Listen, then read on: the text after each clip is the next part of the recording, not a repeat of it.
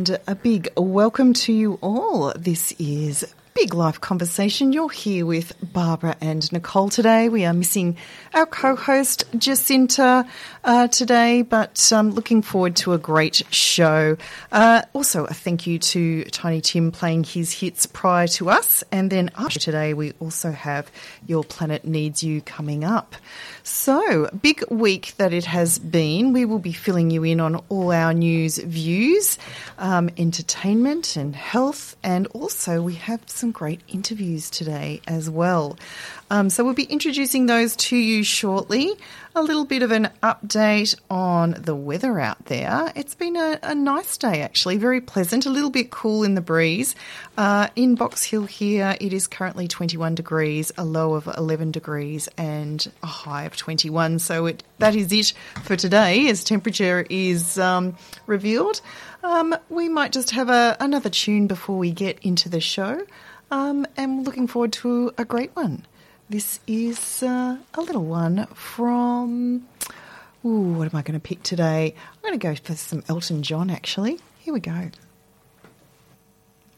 And that was Hold Me Closer, the Elton John Britney Spears combo there to get you started on this lovely Monday afternoon. You're here with Barbara and Nicole. This is Big Life Conversation on 94.1 FM. It is 12 minutes past 4 o'clock, and we thought we'd give you a little overview of the show today. We have two wonderful guests joining us today. The first, we have a film director, Andy Valentine, coming up. But Barbara, do you want to give a little intro? Sure, actually, Nicole. Yes, Andy Valentine's here because the Melbourne Queer Film Festival is up and running as we speak. Just opened on Thursday, anyway, he's directed a film which sounds rather interesting. Has a story of the Mattachine family, I hope I'm pronounced that correctly, and it features younger heartthrob Nico Tortorella and Fuller House actor Juan Pablo Dupache as a gay couple, Thomas and Oscar, whose dreams of making a life together unravel when their foster baby is reclaimed by his mother, unleashing a spiral of complicated feelings, and neither man knows exactly what they want anymore. And Schitt's Creek favourite Emily Hampshire, Hacks lead Carl Clemens Hopkins, and single parents actor Jake Choi all show up as part of their logical family. So it's quite a star-studded cast, apparently. It is. Okay. And this film is actually going to be commercially released at the Kino Cinema this Wednesday, the 15th of November. So it's all nicely timed. Oh. And apparently Andy's debut short film, The Letterman, had its world premiere at the 2022 Tribeca Film Festival, and it's gone on to win numerous awards at film festivals around the world. Oh, so wonderful. Looking forward to having a chat to Andy. Yeah, that'll be exciting. We're really excited to have him in Australia at the moment and checking in with all things the Melbourne Queer Festival, Melbourne Queer Film Festival, and the movies that are on there, as well as his very own that he has directed. Coming up also at 5:10 or thereabouts is wonderful friend of the show and regular on the show, Kapi Nambia from Nambia Hogg Family Law. She's always got some wonderful topics for us to cover today. So looking forward to speaking with her just a little bit after 5 today. So have a fun-packed show. I know you've been and seen lots of things on the entertainment front, Barbara, to fill us in on. And I had my food for thought on the weekend as well, which I might give a few little extra tips from the wonderful interview that I had on plant-based eating, which was really interesting over the weekend. So a couple of tips to share with our Monday listeners today as we move through the show. So looking forward to that, along with our usual what gets up my nose, what makes our day, and the joke of the week. So I've just been sorting through my joke of the week. I'm not sure I've got another brilliant one, but I was desperately asking the family to fill that in as well. And so, yes, that's our show for today. Birthdays, Barbara. Yes, Nicole. One, Joni Mitchell. I think she's just turned 80, has Joni. And Neil Young, two Scorpions, down some musical Scorpions and a miss. And, of course, we mustn't forget Mama Jay's, Jacinta's grandson. Mama Jay. Coming up this Thursday, the 16th of November. Happy birthday to young Charlie, her little grandson. That is come around so very, very Exactly. quickly. I can't believe 1 he is going year to be old. one. He's been on the planet a whole single year. It's amazing, isn't it? I Exactly. know. How gorgeous. So, Exactly. So happy birthday to all those Scorpios and particularly to young Charlie. yes, and I have a friend's daughter who's a very close friend of ours that we went away camping with on the long weekend, and she is also turning 16 on the 16th Sweet of November. 16. So Happy birthday. that's an interesting one as well. So lots on the 16th there. Exactly. For the Scorpios. Very good. And given that we have had those particular birthdays, I thought we might go to a little track from one of those birthdays as well. And because, dare I even say it, that the C word, and I mean that nicest possible word, Christmas is looming. Yes. I thought this one could be a bit of a topical one. So if you're listening in tonight, you'll be thinking about that movie that we often take a look at over this time, one that gets played ad nauseum at about Christmas time. Well, this is from the soundtrack. Enjoy. And this is the wonderful Joni Mitchell from the movie soundtrack Love Actually that you might all be going to be listening into or seeing on the TV very, very soon as Christmas runs around very, very quickly. You're on Big Life Conversation with Nicole and Barbara, and it is 24 minutes past 4 o'clock. We might just have a little note from our sponsors. And back with you after those sponsor messages. Barbara, we have our guest coming up very, very soon, but you did some viewing of various productions over the week, haven't you? I have actually seen some films and I've seen a stage show. So while we're on the subject of film, yes, looking forward to talking to Andy, but saw a really interesting film actually. It's on Netflix. It has actually been screening at the cinemas, selected cinemas. It's called Naiad. I don't know if you've heard about it, but it's based on the true story of Diana Naiad, who has been a long-distance swimmer. She's American. Oh, and, yes. Anyway, she's quite an amazing person. The film stars got a great cast, including Annette Bening and Jodie Foster, who are always worth watching in my book. Absolutely. Yeah, and this Diana, she's amazing. She's in her 70s now. She had been a long-distance swimmer as a young woman. She's also a journalist. But anyway, she had made several attempts to swim from Havana or Cuba to Florida and fail. But would you believe at the ripe age of 64, she decided to do it again. And without giving too much away, wow. you just take your hat off to her and sort of think, is this woman a heroine or a masochist or what? Anyway, but it's, even if you're not a swimmer, I mean, I enjoy swimming, but not at that level.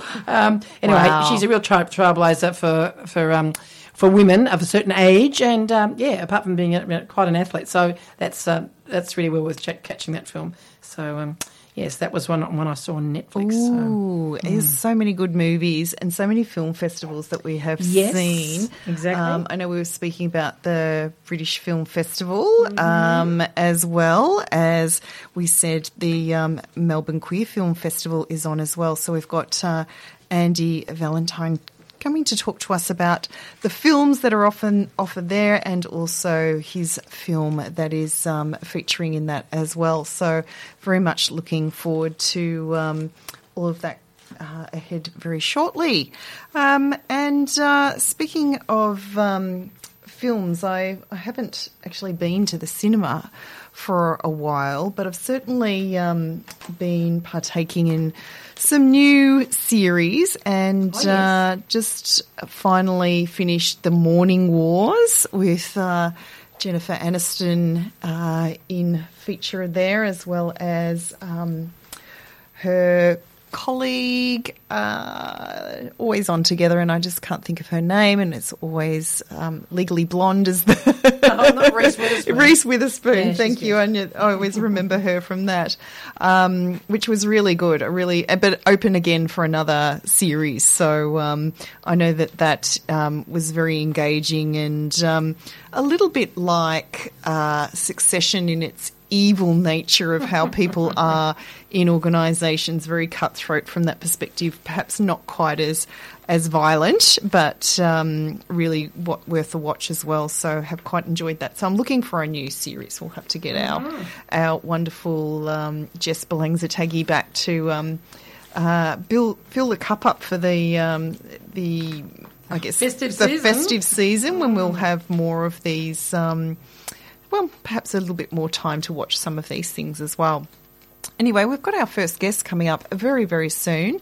And so join us for the next 15 to 20 minutes, and we'll be talking to Andy Valentine and this year's Melbourne Queer Festival. You're on 94.1 3WBC with Nicole and Barbara.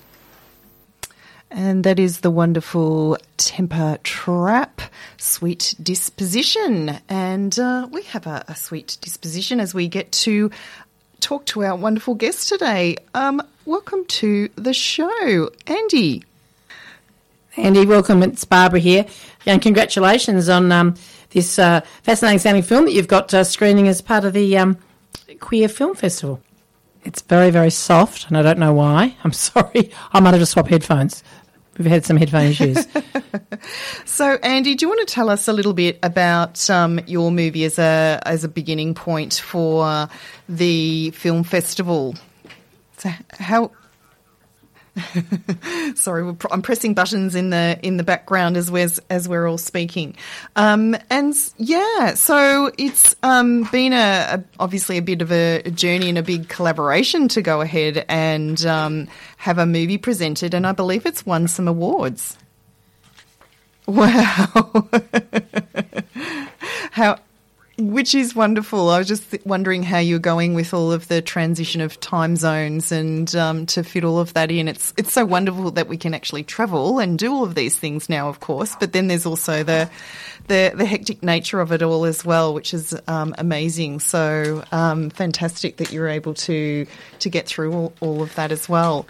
And so with your involvement in the Melbourne Queer Film Festival, you've obviously got this particular play. It's movie going at the moment. Can you tell us about some of the other movies that are going to be part of this that we should perhaps take a little look into? I'm sure there's all of them, but any particular ones that we should take a look into? All of Us Strangers. The new Andrew Hake film is playing, as well as Drifter. So, it is a great festival this year. There are just so many different types of movies, and it's really something, check out the website and go see what interests you. I'm sure you'll find something. And Andy, sorry about the technical difficulties. I'm back online now. You're good.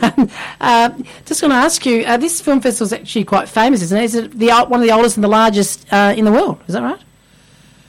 It is. It's been going on for a really long time. Is it 33 years now? 33 years this year? 33 years, right. Yep. Happy birthday. Yeah, and and it was an honor to kind of be brought out, from LA to showcase Mattachine family to an Australian audience. This is our Australian premiere. And it's actually going to have a commercial run because not all of the films at the festival will be lucky enough to get that. Is that right? That is the plan right now. With independent films, there is not that one major studio that is behind you. It's kind of like you take it out. Once you make it, you take it out and you go shopping with it. Sure. And you hope that somebody picks it up. And so you do that kind of on the heels of your festival tour.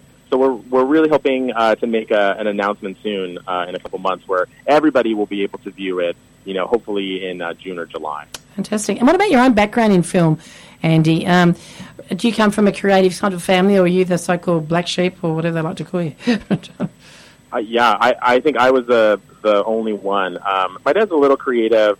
I grew up in Michigan, but it had always been my dream to, direct movies. And as soon as, I got old enough, I did what everybody says you are supposed to do when you want to make a feature film, and you move to California, you move to LA. And while in LA, have been working there for the last 12 years, and was fortunate to get this movie off the ground about a year and a half ago.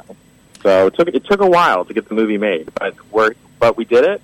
and now I'm traveling the world with it. So, Good on you. My dream did come true. That's so. fantastic. And you managed to avoid the writers' strike and the actors' strike dramas, did you? Were you sort of out of the line of fire for all that? I did.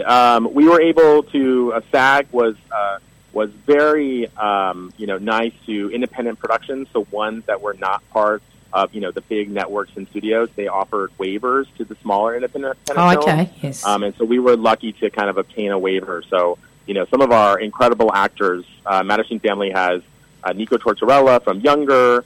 It has Emily Hampshire from Schitt's Creek, who is just hilarious in the film. Juan Pablo Apache from Fuller House is in the movie as well. So all of our actors, have been supporting the film, throughout the strike because SAG allowed that waiver, which is just, absolutely incredible. But glad that we're all able to get back to work now. Exactly. It was a long few months, wasn't it? It was, absolutely, yes. I'm a fan of Stephen Colbert. I know that I missed his show being off air, much as I enjoyed the repeats. Not quite the same thing when you've seen an episode about the 10th time. But, yes, right. Anyway. Yeah, no, that's great. And so this... The festival actually, it's all that. The screenings at a number of cinemas, I believe, including the Kino, yes. And also I think the Cinema Nova as well, and Village Cinemas at Jam Factory and the Capitol. Yes, it's all over Melbourne. Mattachine Family is playing at the Kino. Not to plug it again, but we're playing Wednesday, November 15th at 8:45. Why not? Fantastic. Why not, right? Yes, exactly. Good on you. And have you been to Australia before? It's out of interest on Melbourne? I've been here one other time to Melbourne about 5 years ago. My parents lived here for a quick 9 months. Really? Stint, and so we were able to visit them in December. So it's wonderful to be back, and very different to be back now. I'm here with my husband, and then also we're here with our 2-year-old daughter. Oh, wow. Real family affair. It was a family affair. It was a trip to make it over here. Yes. We landed yesterday morning, but so happy to be here. And thank you for talking to us. I hope not too jet-lagged anyway. I'm good. Oh, I was thinking there must have been a relationship with Melbourne in the past because of how you say Melbourne. So I thought you were very well-tonal there. Pronunciation spot on, that's right. Exactly. Someone corrected me, I think, years ago when we were here, and now, now it's in the vernacular. Yeah. Now, with this film, are there similar queer film festivals all over Australia, or is Melbourne the only one? Excuse my ignorance, I'm not sure. Sorry, can you repeat that again? Yeah, sorry, do you know, is Melbourne the only place where there is a queer film festival in Australia, or does this film festival travel within Australia? This is the only one in Melbourne, and then there are a few others. There's the Mardi Gras Sydney LGBTQ plus film festival that happens in the spring. Okay, right. Yeah. And so, how long will you be out here for the duration of the festival or beyond? We're here until Thursday. Uh-huh. So I came in, did our screening last night, and then Danny and I will be doing the Q&A after the Mattachine Family on Wednesday, and then we're going to do a quick stop to Sydney, since we've never been before, before we head back to Los Angeles. Oh, you should do that. Sunday. Good for you. And can I ask, is your partner also involved in the film industry?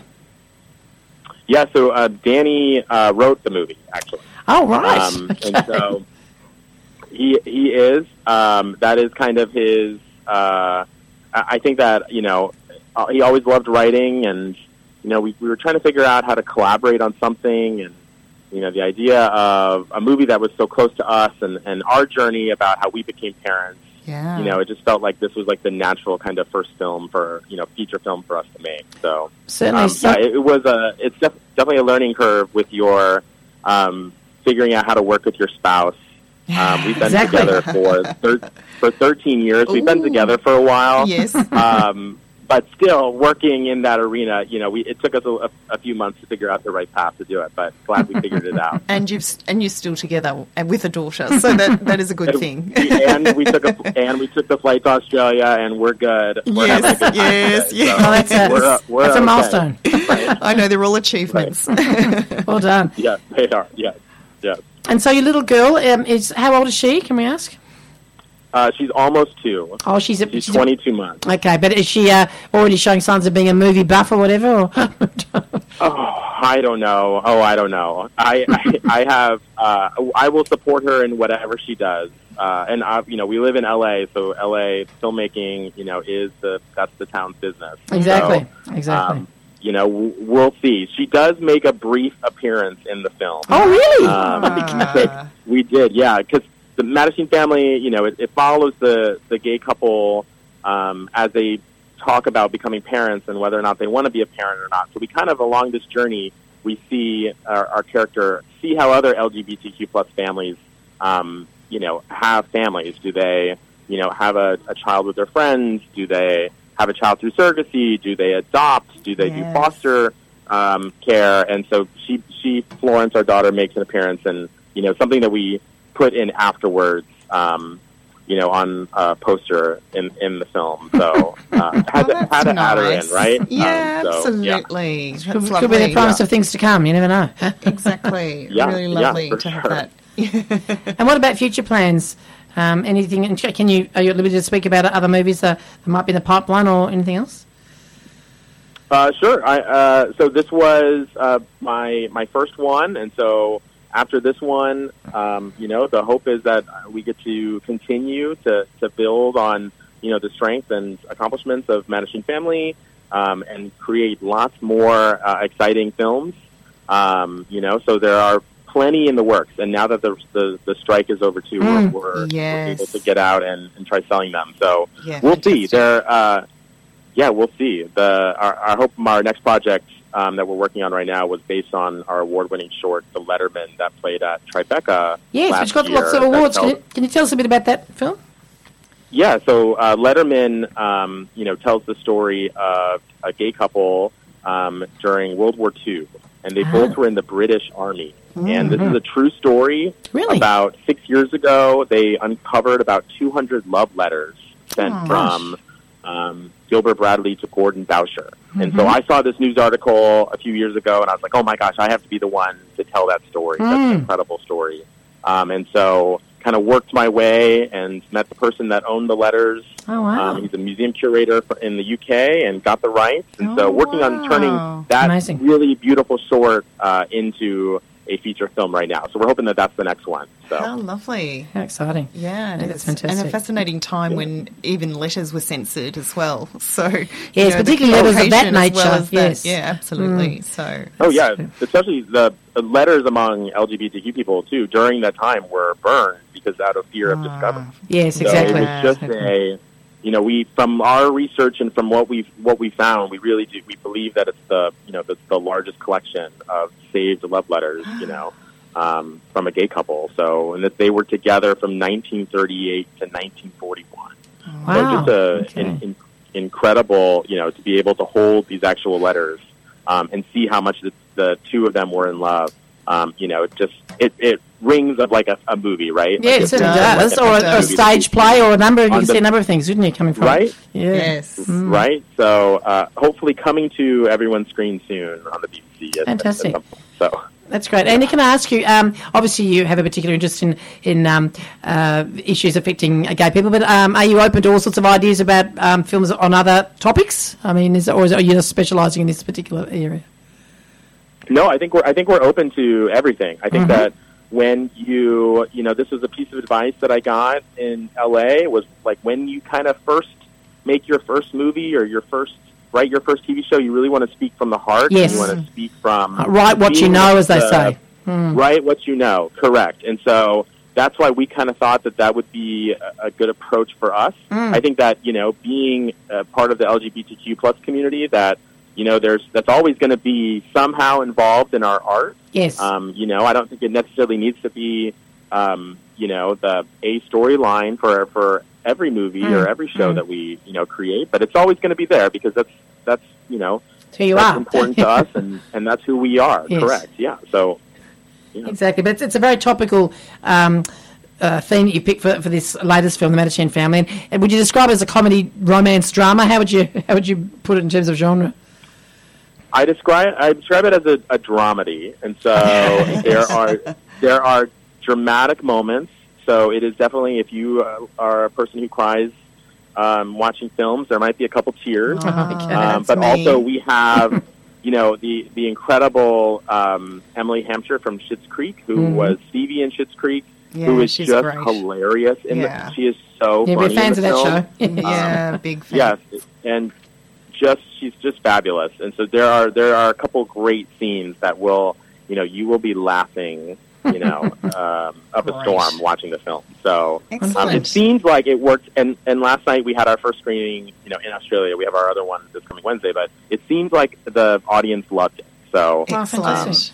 Can you tell us the Australian rating? Do you know what the rating is, or people have to go and do their homework about that in terms of the age group that it's pitched at or whatever?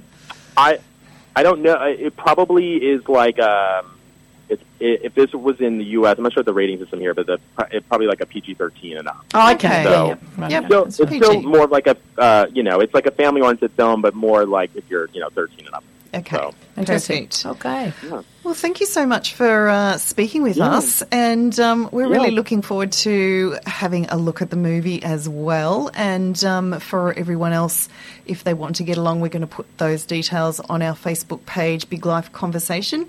Thanks so much, Andy Valentine, for coming to speak with us. Good luck for the rest of the... Thank you so much for having me. Yes. Thanks a lot, Andy. All the best. Enjoy the rest of your trip. Thank you. I will. Thank you. Bye-bye. Bye for now. All right, bye. And welcome back to Big Life Conversation. You're with Nicole Barbara, and I believe our colleague is on the other end of the phone. We missed her so much, we thought we'd call her in. How are you today, Jacinta? Thanks, guys. Very well, thank you. Lovely to speak with you. I'm up here in good old Gippsland, working away. Yes, how is it there today? Because it's just a lovely sunny 20 degrees here at the moment. Yeah. It's beautiful weather, so that's all good. Yes. Now, I've got a few little things I wanted to share with you. Yes, please. I don't know whether you've referenced our favourite satirical website, The Shovel, yet. I haven't today, but I have got it lined up, so you're welcome to go ahead and take the front seat on that. All right, so let's see if we got the same one. This is a little article from The Shovel about Optus and that little network outage. And just that little one, yeah. What was that again? That old thing. And interestingly enough, someone that we used to know very well, Optus executive Gladys Berejiklian, provides an update on the network outage. Wow. Senior Optus executive Gladys Berejiklian has provided an update on the ongoing outage, confirming that the number of new ideas they've had about fixing the problem in the past 4 hours and days is 0. This brings the total number of new ideas since the outage began to 0. Wow. Now, there's another thing. I can't actually say that phrase because that's rude. But moving on, Berejiklian reassured Australians that only a small amount of customer data had been hacked as part of the outage. A list of affected customers, along with their phone numbers, addresses, licence numbers, and Medicare number, is available on the Optus website, she said. At the end of the media conference, Berejiklian confirmed that the network was now back up and running in Wagga Wagga. in one small little area. Yes, of a rather notorious area. A very notorious area. Oh, dear. Oh, they're very good, aren't they? Gee, that caused absolute havoc in the workplace I was working from, especially because people couldn't access their secure passwords. The second authentication that happens with many logins to computers now. You have to get the code that's sent to your mobile phone, and if you don't have a mobile phone with anyone else other than Optus, then you cannot access your computer and do a day of work at all. Yes, I don't know. There are going to be some serious repercussions, aren't there? Talking about compensation for some people, but not enough compensation for some people in terms of extra data people have been given. That's right. The organisation itself doesn't seem too keen on the word compensation. Right? Not financial compensation, no. Let's not talk about that. No one's so talking about that at all, are they? Exactly. I was just grateful. It was one of the, even though we'll do what gets up my nose and what makes my day, but that actually made my day on that day that I was with Telstra. That was one thing that made my day. That I was I bet you it did. Boy. But we can't afford to get too cocky, can we, Cynthia? Because who knows what's going to happen next and to whom? No, we can't. No, we can't. Cannot. Do not ever rest, I would say. Neither did the shovel, really. Yeah, that's right. It's a shovel. So, guess what, though? There's something else I wanted to talk about, which is also very important. What the heck is going on with exams in Victoria? Indeed. Now, it's a very stressful time for people anyway. Exactly. Yes. However, in the words of the Education Minister, and this is true, this isn't the shovel, Dean Carroll, he's very disappointed in a series of stuff-ups that should never have occurred. So this is a report today that he has asked the Victorian Curriculum and Assessment Authority to review its processes after 6 students were given the wrong Chinese language exam last week. Oops. Wasn't there a maths blunder the other day as well? Yes. This followed a number of mistakes in this year's maths exam and confusing typos in several other tests. Really? Oh, my goodness. What is going on? That's awful. That's very disturbing. And this is the Year 12 exams you're specifically referencing. I mean, there's the big a lot ones. of exams going on at Year 11. I know my son's about to go into the Year 10 exams as well, but at least they're set a little bit more in-house. Exactly. And they're not the final one for the school career. No, not at all. That's so hideous.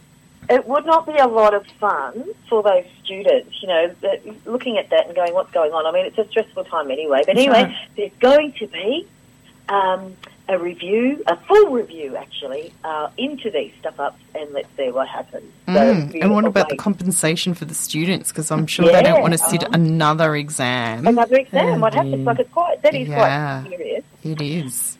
So that's one to watch. Now, in other news, which is really good, you do know the Melbourne Comedy Festival is about to start. Ooh. I thought it was coming on next year. Are we having another one? When I say about to start, it is in 2024, but we're not far away from 2024. That's true. And so I'm just flagging this now. It does start on the 27th of March, goes through to the 21st of April.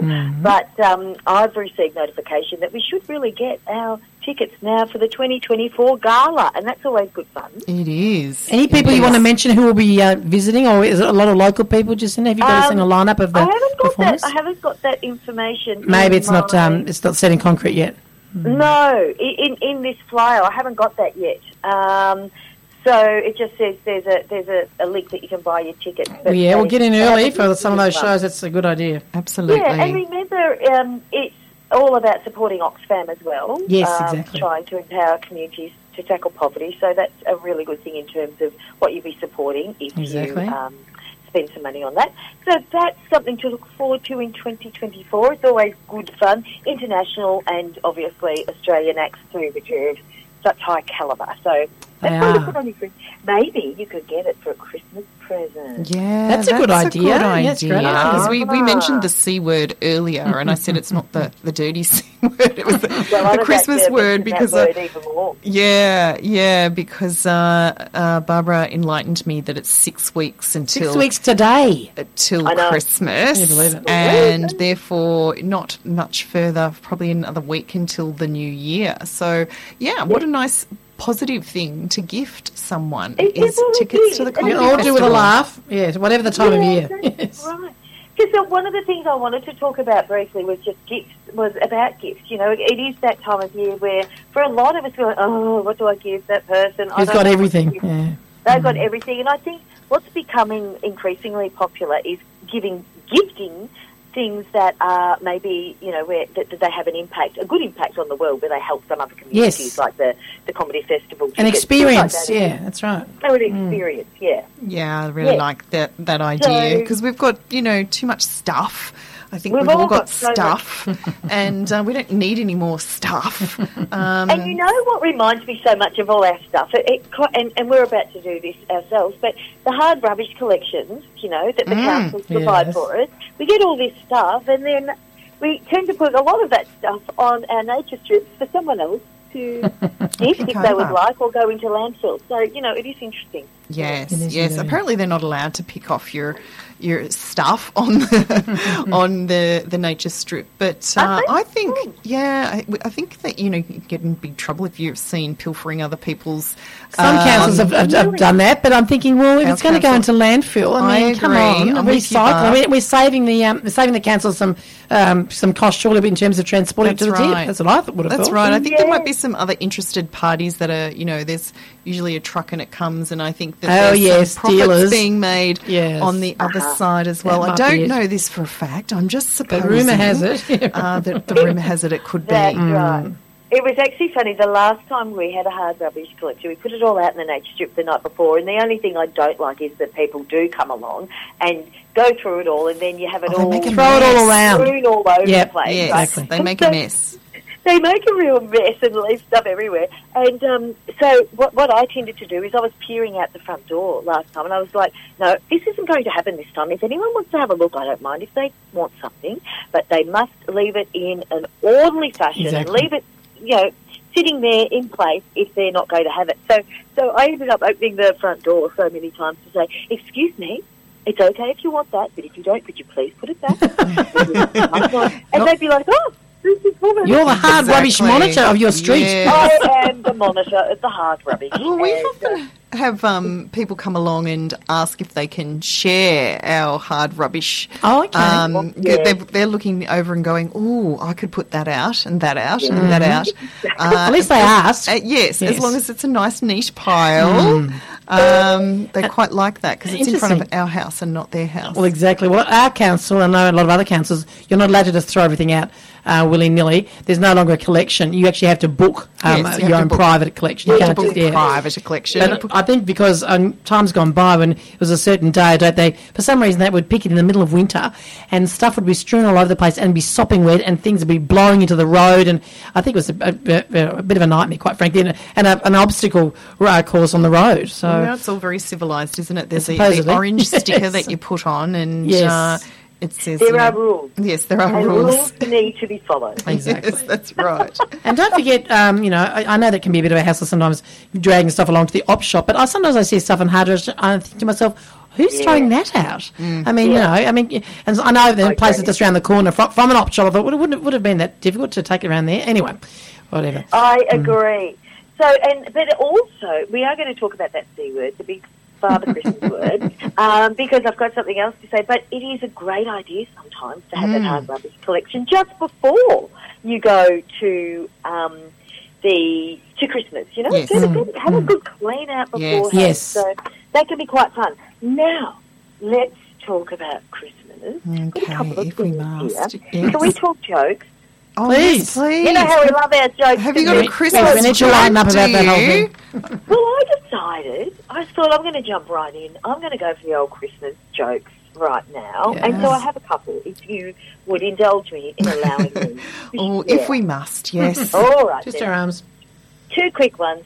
What's every parent's favourite song? Tell us. At Christmas, right? Christmas joke, right? Tell Got us. it? What's everyone's What's favourite? every parent's favourite song? Enlighten us. I don't know. Do you know? Silent Night! Yeah. Of course. Yes, the hint was in parent, wasn't it? Yes, Yes, indeed. interesting parents and silent. Yes, very good. My second joke is, how is Christmas exactly like your job? This keeps What's that all about? giving and Yeah, something you I open up taking and you and take it giving. away. I don't know. No. You want the answer? This is You the think same it's old thing convicting? year after year, day after. I don't know. No. The answer is you do all the work and some tubby guy in a suit gets all the credit. Oh, that's good. That's good. And that is the end of my joke. There you go. Well, thank you, Jacinta. Yeah. Well, I Thank like you very that. much. I worked very hard on those. You did well. You did well. Barb, do you have a joke? Or I do, but they're not Christmas related. Joke of the That's week. okay. Because I know, I'm sorry to say, in terms of what gets up our nose, that the dreaded bug is back again with a vengeance, apparently. I'm talking about another C word, which you don't like very much, COVID, and it hasn't gone away. In fact, it's rearing its ugly head again, and maybe it's mutated, but I thought I might have some doctor jokes as a result. Doctor, I have a hoarse throat. And the doctor replies, the resemblance doesn't end there. That's Hoarse. Okay. Doctor, what is the best way to avoid biting insects? Don't bite any. Doctor, I feel like a tennis racket. You must be too highly strung. Ah! Doctor, I feel like a pair of socks. Well, I'll be darned. And Doctor, I think I'm a DVD. I thought I'd seen you before, and I think I'll leave it there. Oh, wow. There's some beauties. Oh, dear. You've trumped my Christmas jokes. That's Well, I have to say, I excellent. have a little joke book here, which comes in handy sometimes. Oh, it does. Good. Yeah, it does indeed. All right, Nicole, you have to give it Just a joke. a couple of little ones, not from the family. They've been a little bit lax. In fact, we did have a few, but none that can be repeated on a radio show. Yeah. So You hear those off air. I have to hear those off air. But because my son had a haircut last week, I thought this one was appropriate because there's a few barber jokes around, and he's got the it's all business at the top and party at the back. Oh, yes. And I'm not a big fan of the old mullet. Anyway, how did the barber win the race? Which he kind of did in this instance because he didn't have to cut the back of his hair. He knew a shortcut. Oh, of course. Why are frogs so happy? Tell us. Oh. They How eat. do they? They eat whatever bugs them. And what do you call a bull? A sleeping bull? Tell us, I don't know. A bulldozer. Oh, There you go. Thank Boom, you. boom. They're all I've got for today.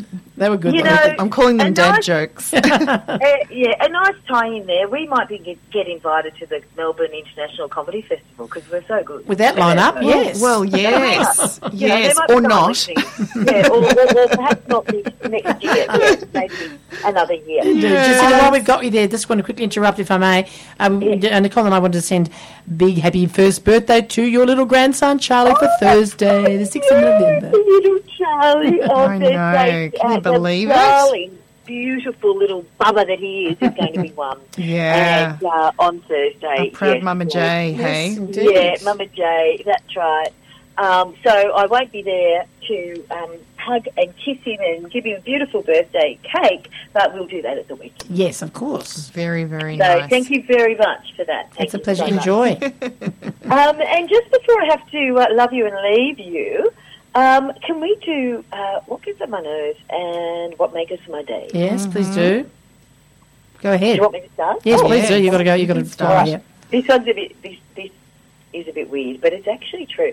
So what gets up my nose is it's all about socks for me Right. this week. Yes. What about socks? You ask. I can tell you every time I put a pair or 6 of my socks in the wash, I always end up losing 1, 2, or 3 of them. So I end up with odd socks. I don't know what happens. I bought some beautiful, little anklet socks just to wear with my sneakers. I've got, 6 lovely neutral colours.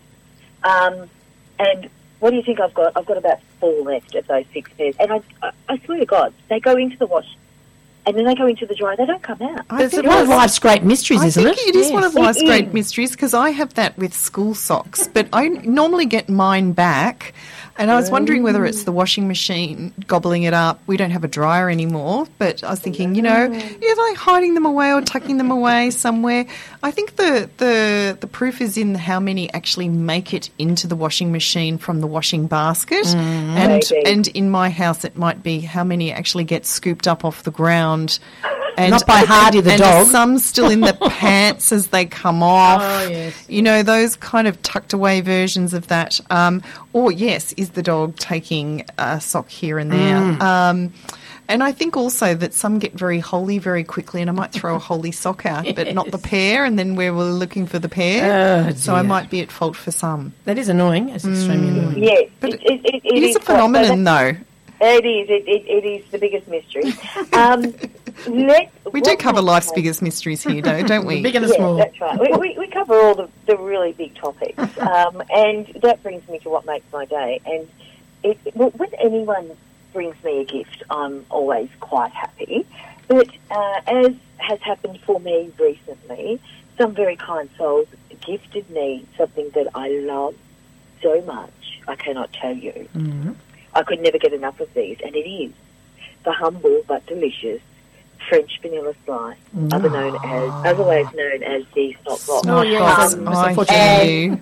You know, that just brings such joy to me. I get one of those. Oh, yeah. And I devour them Yes. with great gusto, and I love them. So And they're are these special ones from the country, or are these locally made in They Melbourne? are, no, and that's a good point, Barbara, because you do have to sometimes travel far and wide to get the best one. So up in the Dandenong Ranges, there's a lot of lovely little bakeries around there. yes. Mornington and Sorrento. And in Warrandyte and different places. Is the famous one at Beechworth or somewhere else? No, not the beach, no. No. not I'd that say one. that's I same too. haven't been to that one. Oh, okay. Mornington does, and Okay. Sorrento does have And a yes, good yes. version. Right. That's right. Some award winners. So, and I can't remember the places up in the Dandenong, what they're called, but anyway, they're just Something around, near- and they're lovely little bakeries. They are very So- yummy. Something near That makes it Birchip more or somewhere near in the country as well, I think. Yeah, there's something another began one. with B, and I can't Yeah. remember what it was anyway. Yeah. So There that you go. that cheered you, Jacinta. And while you're on the subject, and I know you have to run, can I quickly just mention what gets up my nose and what makes my Yes, day? please. Just very quickly, you mentioned the problems with a certain telco. Yes. I was appalled, what got my nose, to find out that there are hackers and opportunists, sort of equivalent to the cyber, I guess like a cyber looter, people who are actually trying to profit from that outage and getting into people's accounts and setting up bogus accounts and saying, oh yes, and if you give us your details, we can sort out your problems, and it's all a scam. And I'm thinking, it just reminded me of people after bushfires going through and picking stuff, stealing stuff that hadn't been burnt. So that's pretty disturbing. But what made my day, last Tuesday, you might remember there was a certain horse race. No reports of any injuries, deaths or anything amongst jockeys or horses. And that's just on the cup race, or was that the I whole think day? That's a good point. I think it was certainly the Cup, the Melbourne Cup. Yes, I heard the Cup was... It was a fatality-free Yes. Melbourne Cup. I'm not sure about that's a good point, Nicole. But anyway, but it's the third year in a row there have been no issues with the actual Cup along those lines. So I thought that was something that was positive anyway. That is amazing, and that is very, very good to hear, It because is. that's horrible, and it happens so frequently. Yes. Thank you, Barbara. What about you, Nicole? I would say that what gets up my nose is a little-known life stage phase called menopause that can make you miss events, such as, going to the theatre with friends. When you're sitting on the couch and wondering what you should be doing that night. In fact, didn't even wonder until I looked at my phone the next day. Completely left my mind. So that's annoying me. Well, I'm blaming that anyway, or just being super, super busy and was relishing the time on the couch. And what makes my day is when the brain's working optimally and things just come very quickly. I love it when that all happens, usually when there's not too much on the mind to be thinking about. But there you go. Exactly. Yeah. Absolutely. So I believe there was a good play that you went It to. was. We're sorry you couldn't join us. Good. Yeah, I'm We sorry loved it. too. Yeah, Real sorry. Excellent. But It Melbourne was Theatre excellent. Company, we do enjoy them, and they're at the end of the season. Absurd Person Singular finished up on Saturday night, but looking Yep. forward to lots of plays next year down there. Yeah, we are looking forward to them very much, and it's lovely, as we've always said, to be able to support local community-based, theatre as Exactly. well. It's so important. Yeah, lovely, ladies. Yes, thanks I've so got much. to go. And we'll see you next Monday. You'll be we back in the will hot see you seat. next Monday. I cannot wait. And thanks for a brilliant show. And wish I was there, but we'll see you next week. Look forward to it. Thanks And so enjoy much, that birthday lovely. party for Charlie. Oh, thank you. Yes, that beautiful birthday party. Look, I'll send you some photos. Take care. Thanks so much. Take care. Jacinta. Bye See you for soon. now. Bye. Bye. Something I'm Made For. What was I Made For? Billie Eilish, a lovely tune there, I believe, from the Barbie soundtrack. So I like that very much. A nice one there. And coming up now, we have our second guest with us. We have the wonderful Cuppy Nambia, friend of the show, and a family lawyer from Nambia Hogg Family Lawyers.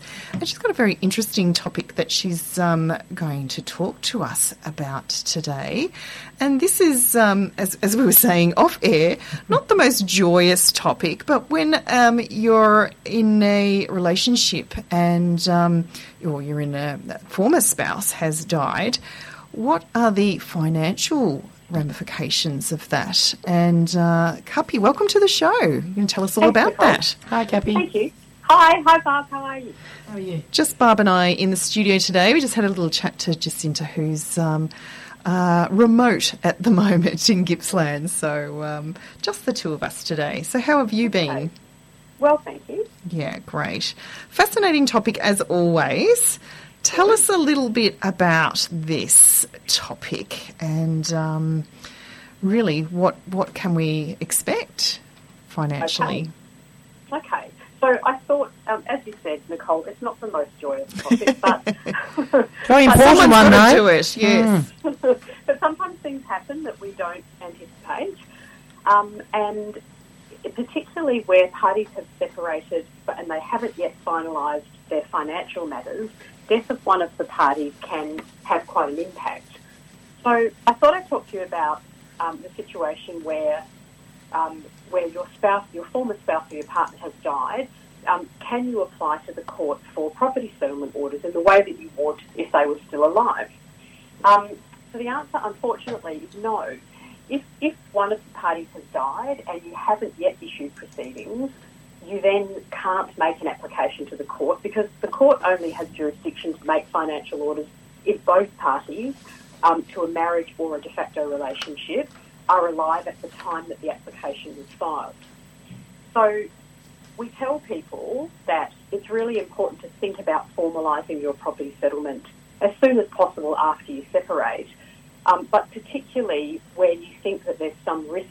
I mean, obviously there's risk of all of us passing away at some point. Yes. But if for example, if your former partner is older in age or has some significant health issues or perhaps lives a risky lifestyle, that it's a good idea to get some advice as soon as possible. So, because if you haven't started your court proceedings, then the person who's left behind will only receive the assets that they have a legal interest in. So, for example, if they're lucky enough that most of the assets are in their name, they might end up keeping them. Yes. Obviously not so great if most of the assets are held in the name of the person who dies and they've decided to leave them to somebody else.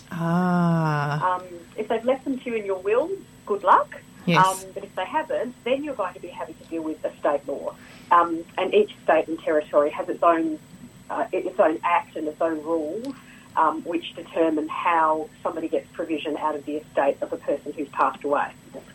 Yeah, wow. So it could be quite complicated depending on, yes, what's in the right name or the wrong name or if they haven't left a dual will. names, if there's no wills. Yes, I can imagine that can be quite tricky as well. Yeah, and, with most things in life, timing is really important. Yeah, absolutely, which you mentioned there, what if proceedings were started before the spouse or partner died? What would happen in that situation? So if you've already issued your application or the other party has issued their application, then one of the parties dies, the proceedings can then be continued by or against the personal representatives of the deceased person. So usually whoever is the executor of the estate of the party who has died, that person will step in and become the personal representative for the person who's deceased, and they'll then become substituted in those court proceedings. So there's a process for that to happen, but once that's happened, the court can then consider whether an order would have been made if the party hadn't died, and now that the party has died, is it still appropriate for the court to make an order? Okay. So it sounds like that might even be a little bit easier given that you've got something in the process already? Definitely, once you've already got something in process, you're in the family, in the jurisdiction, in the family law jurisdiction, and so you can proceed in the way that you would have had the person not died. And of course, what that means then is that any orders that the court makes have to be just and equitable in the circumstances of that case, as they would in the same way that they would if both parties were alive. Importantly, the process is the same whether you're de facto parties or married parties, where your proceedings have already started, except that de facto parties have to establish that a relationship existed, and I think we've talked about that on other shows, and also that it had broken down before the family law proceedings were initiated, so that separation had occurred. Yes, so yes, the timelines are always important, aren't they, documenting times and timelines? Yes. Yeah, making things a little bit easier, or can expedite things knowing those details. Yes, that's right. Yeah, okay. And so does death change the overall outcome of a family law proceeding? It can. So if one person dies, one of the factors the court looks at when it's making a determination about whether a property settlement is just and equitable is whether there should be an adjustment to one of the parties for what we call their future needs. Okay. And again, I think we've talked about this process before, where the court looks at what each party has contributed, but they also look to the future to see, does one party have greater future needs than the other? And future needs can be things like care of children, or age, or earning capacity. Yes. So obviously a deceased person has no future needs. No. And so an adjustment that they might have received had they been alive is no longer available to their estate. Yes, yes. On the other hand, it's likely that the court will make an adjustment for future needs in favour of the surviving party. And so, for example, you could think of a situation where, for example, the deceased party had been paying private school fees for the kids after the parties had separated, and now that that person's passed away, the surviving spouse may not be able to afford to pay for those private school fees, and so that might mean that they have a greater future need than they would have had if that party was still alive and paying the school fees. Yes, yes. And so those adjustments can be considered at this point in time? Yes, that's right. And so it might mean your future needs have gone up because your spouse has passed away, so that the balance will end up being a bit different to what it might have been had both parties been around. Absolutely. A little bit frightening if you're left a little bit short at the end of that as well, I can imagine. Yes, yeah, that's right. Yeah, and so sometimes also there can be complications, for example, with superannuation, where the outcome might have been an equal split of super between the parties, but where one party has died and they've made a binding death nomination in their fund. So, say for example, through their super fund they've nominated the children to receive their super. Yes. Then that might go through, which means that instead of the other party receiving a split, that the super that belonged to the person who's passed away, which might be the balance of their funds and any payment that might be made to them upon their death or for a terminal illness, might then go directly to the children instead of being part of the pool that can be divided between the parties. Yes, yes. And if that was for school fees, that's a good thing. But if it wasn't for school fees, I can imagine that'd be a trickier thing, couldn't it? Yeah, that's right. Yeah. And then, of course, the other thing is because if assets had been held in joint names, for example, and one party inherited, say, the former matrimonial home because their name was already on the title, then the court might look at that and say, well, we don't really need to make any orders. If that's the main asset and it's already passing to that person under the will or because of survivorship, we might not need to actually make any orders. So the death can have an impact on what happens as a final outcome in your property settlement. And what about the complicating factor, Cuppy, if a partner has left and they have repartnered, but the divorce is not final from the previous partner, is that going to throw a spanner in the works too? Or? Yeah, then you're going to have a whole lot of other complications. Because then an estate, obviously estate law is not my specialty, but then you might have competing claims on the estate of that person. Right. Really tricky. So complication, expense, delay, none of that any good. Not really. And it makes it very costly as well. Yeah. So what that's about right. the maintenance side, Cuppy, for spousal maintenance? Well, so maintenance proceedings can't be continued against a person who's died, and an existing maintenance order stops when a party dies. So what that means is if there's an order for you to pay maintenance to somebody, and the person receiving the maintenance dies, you can stop paying the maintenance. You don't have to pay their estate. Yes. Okay? If, on the other hand, you're the person on the receiving end of the maintenance and the person who is paid if you passes away, then that's the end of that for you. Yes. So you won't be getting it. The estate won't pay the maintenance. Yes, benefits one, not so good on the other side as well. Yeah, which is really another good reason for trying to sort out maintenance in a lump sum if we can, rather than having an ongoing payment. Yes. Because if you've already had your lump sum, then that's done and dusted. But if Yes. you're relying on a payment to keep going, Yes. then that's going to be a problem. Okay, yeah, so that's an ideal scenario just outside of all of this, is that if that's occurring, that is a good way to go about negotiating some of that. Yes. Yeah. Well, whatever we can tie up with a neat bow at the earliest opportunity, it usually is going to benefit at least one of the parties. Yeah, absolutely, and the cost effectiveness of it, and not having to follow up people, I can imagine, on a regular basis, which I imagine can also occur with maintenance as well. Yeah, it can extend the fight and extend the aggravation, which is in nobody's interest. No. And what about when both parties pass away or die? When both parties die, the proceedings die as well. So the court no longer has any jurisdiction, and that's the end of the fight between the parties. Yeah, makes sense. I assume then that finances that are in play go on to their beneficiaries in that instance. Yes, and then it will become, it might then Or a become a will. fight between estates and between existing family members, children, for example, but the family law proceedings between the couple are finished. Okay, yeah, that makes sense. It's pretty final, isn't it? But yes, it's about those loose ends and doing that as well.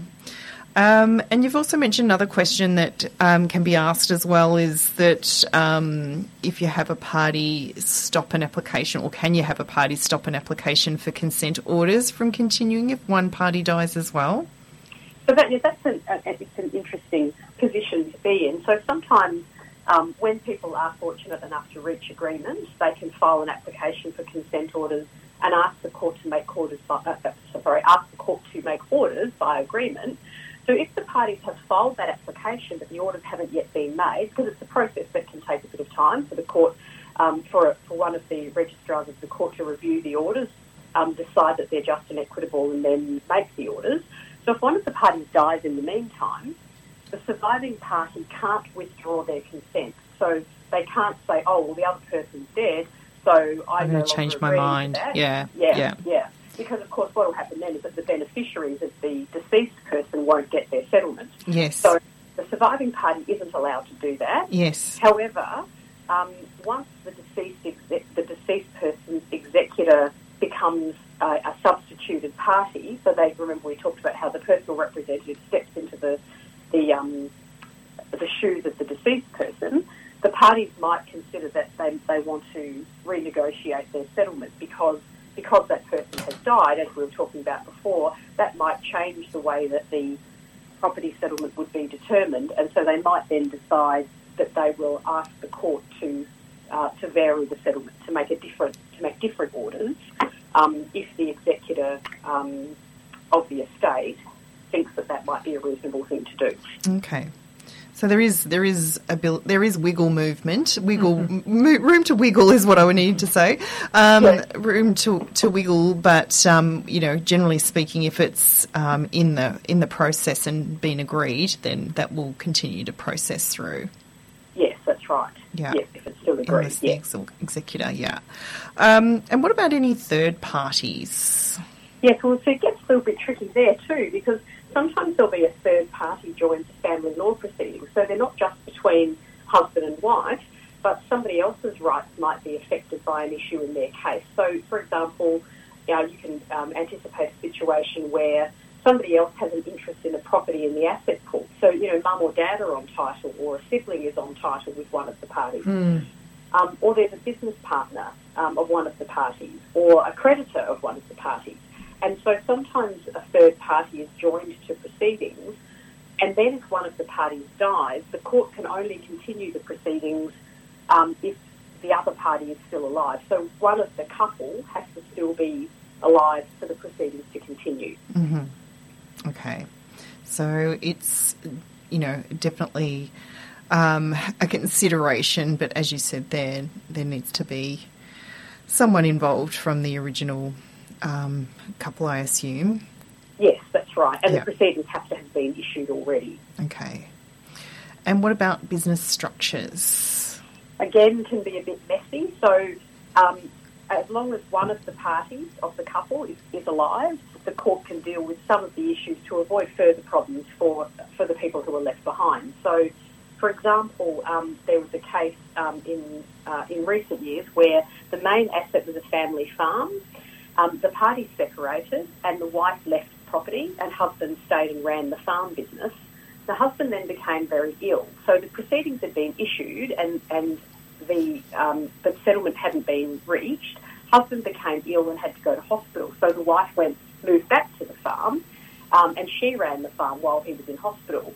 And then when he died, the wife and the children remained living at the farm. The executors of the husband's estate were some friends of his, and he left the estate to the children. Right. So the court found that the wife was entitled to 40% of the asset pool and the husband to 60%. Yes. But in order for the wife to receive her entitlement, the farm was going to have to be sold.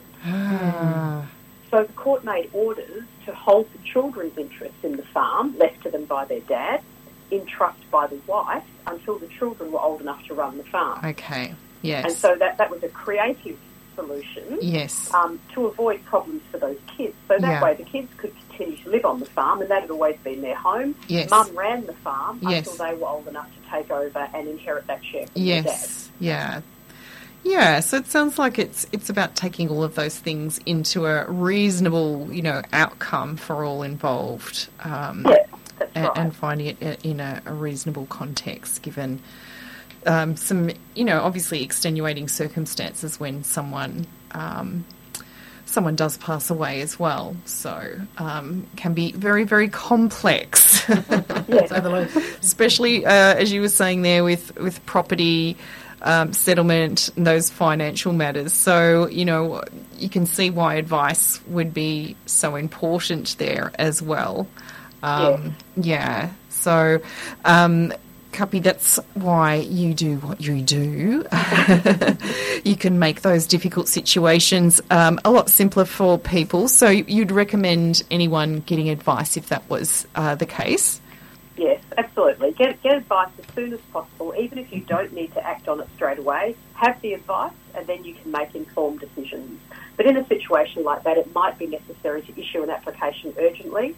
So the longer you leave it, the more difficult it's going to become for you. Yeah, I can imagine that as well. So, getting the information and get an understanding before things become a little bit too late, which, we hope doesn't happen to people, but can happen to people as well. Yeah, that's right. That's life, isn't it? It is indeed. Wow. Well, that's a really informative topic. Again, I always feel like I'm in a little seminar and I'm getting lots of really good information there, topics that I've never thought of, which you know all about. So if people would like to find out more, they can contact Cuppy Nambiar at Nambiar Hogg Family Lawyers, and we speak with Cuppy just about every month, aren't we, on a different topic of family law, so always good to tune in.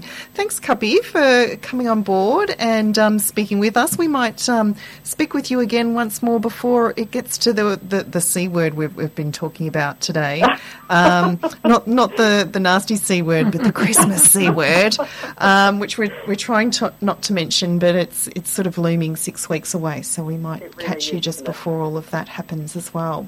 Okay, thank you. I'll look forward to it. And thanks again for having me. Thanks you. Again. Thanks. Take care. Bye for All now. the best, Cuppy. Thank you. You too. Bye. Thanks. And that was Kapi Nambia. We'll just have a little hear from our sponsors before another tune. And about 20 minutes to 5 o'clock on Big Life Conversation. You're with Nicole and Barbara up until 6 o'clock, and then we'll have Your Planet Needs You getting set up in Studio 2. And that was Dami Im, who sings The Sound of Silence there, and what a beautiful voice. And if you were watching The Masked Singer recently, you would have found that Dami was the winner of The Masked Singer, and she was one that escaped my knowledge as far as voice. I thought it was Jessica Mauboy for some time, but then I had a couple of listens to a couple of Dami Im's songs and realised, no, that beautiful voice belongs to her. So I've been listening to a little bit lately because of that. So quite nice, good promo for her as well.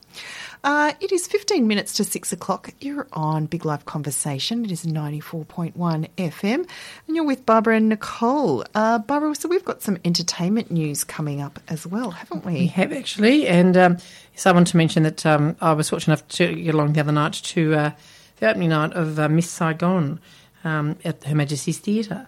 Now, this is production that I saw, well, this show I saw quite some years ago, and it has been mired in controversy, I think, in times gone by. Originally it was performed in 1989 in London. Anyway, but it's set they've changed the setting slightly to the last days of the Vietnam War, and essentially it's a story. Do you know much about the story, Nicole? I don't know. I have. Oh, yes, I have seen Miss Saigon actually. Yes, a long while ago. Yeah, and so it's basically it's a retelling of the story of Madame Butterfly. Yes, and again, American imperialism comes up wanting in many areas, and it's a story of basically how two countries can. Their forces collide, military forces, but also it's a love story set amidst the shocking background of war, and so it's really the story of a young GI, American GI, white male GI, who falls in love with Kim, who's a young Vietnamese orphan, and she works as a bar girl and prostitute. And when the city falls, the lovers are separated, and Chris eventually returns to America years later. Their paths are destined to cross again, and if you don't know the story of Madame Butterfly, spoiler alert, I won't say too much about it. But anyway, of course, that's another tragic tale, and it's based on Puccini's opera. And this is a similarly very sad story, and again with some wonderful music in it. It's pretty full on and intense. From the word go. I mean, Opera Australia is presenting it, but there's some great performances.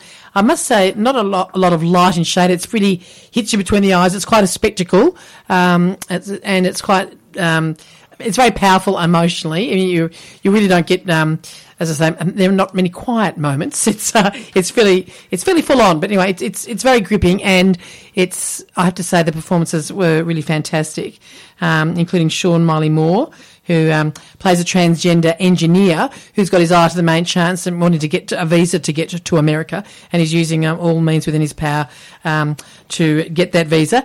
Nigel Huckle as Chris, another great voice, and a sympathetic character. And have to say that the night that we saw the opening night, the Kim was performed, I think, by Abigail Adriana, but that was also shared by Louisa Velin. So that obviously it's quite an important role, and it's obviously needs to be shared. And then Carrie-Anne Greenland as in the role of Ellen, and Nikifoa as John. Anyway, and also Kimberly Hodgson as Gigi. They're all great performers, and it's as I say, it's quite powerful. It's quite intense. It's obviously there's the odd moment of humour you might remember too, Nicole. But essentially, though, it's fairly confronting. And of course, Australia having been involved in that war, I mean, it's not the most comfortable thing to be faced with, because it would seem that we had no business being there, and neither did America, like in so many wars. So, and it's the civilians that suffer, and we're seeing examples of that going on in other parts of the world today as well. But I have to say, it's very stirring and it's very uplifting. And there had been controversy about this production, I think, in years gone by because of the casting. And there weren't a lot of people who were of Asian background in it. This is not the case here. Lots of ethnic diversity, and great to see some Asian American performers too. It's good to see. Yeah, and some wonderful voices, and just the energy. I think was it gets you in. Yes. But you really unlike the opera, which of course it's based on. It's not a lot of highs and lows and an emotional roller coaster. It's fairly intense, full on from the word go. But fair enough too. It's a powerful emotional story, and I think that. Of course, written by people I think who are responsible for Les Miserables too. Oh, so wow. yeah, it's got a great pedigree, and So where was that playing again? It's at Her Majesty's Theatre, and it's running until it's music by Claude Michel Schoenberg, and lyrics by Richard Maltby Jr. and Alain Bublé. And this production is directed by Lawrence Conrad. It's been touring. It's already been in Sydney. It's on its way to Adelaide, so you only got till the 3rd of December to see it. Now, I suggest it could be shorter. Fairly short season, but I have to suggest, again, another possibility for a Christmas present. It is, yes. and well worth the while. And also, what would you give it, out of 10? I would give it about an 8 out of 10. 8 out of 10. So that's fairly impressive. That's high praise from you. Yes, and I think that it's... of course, a wonderful orchestral arrangements, and we've got a song actually we're going to play a little bit later.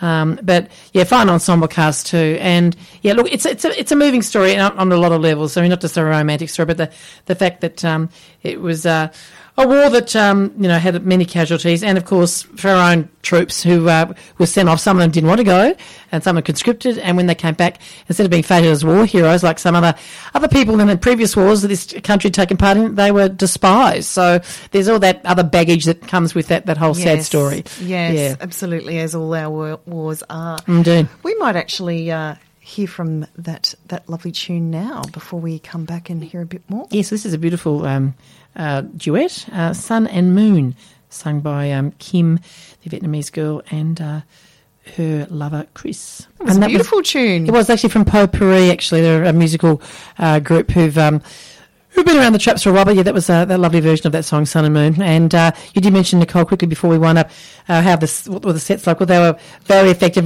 Technically, it's quite stunning. There's a particular scene involving a helicopter. I won't give too much away, but it's a very, very polished production, and I think it's one that should get the crowds in, and certainly it's well worth seeing.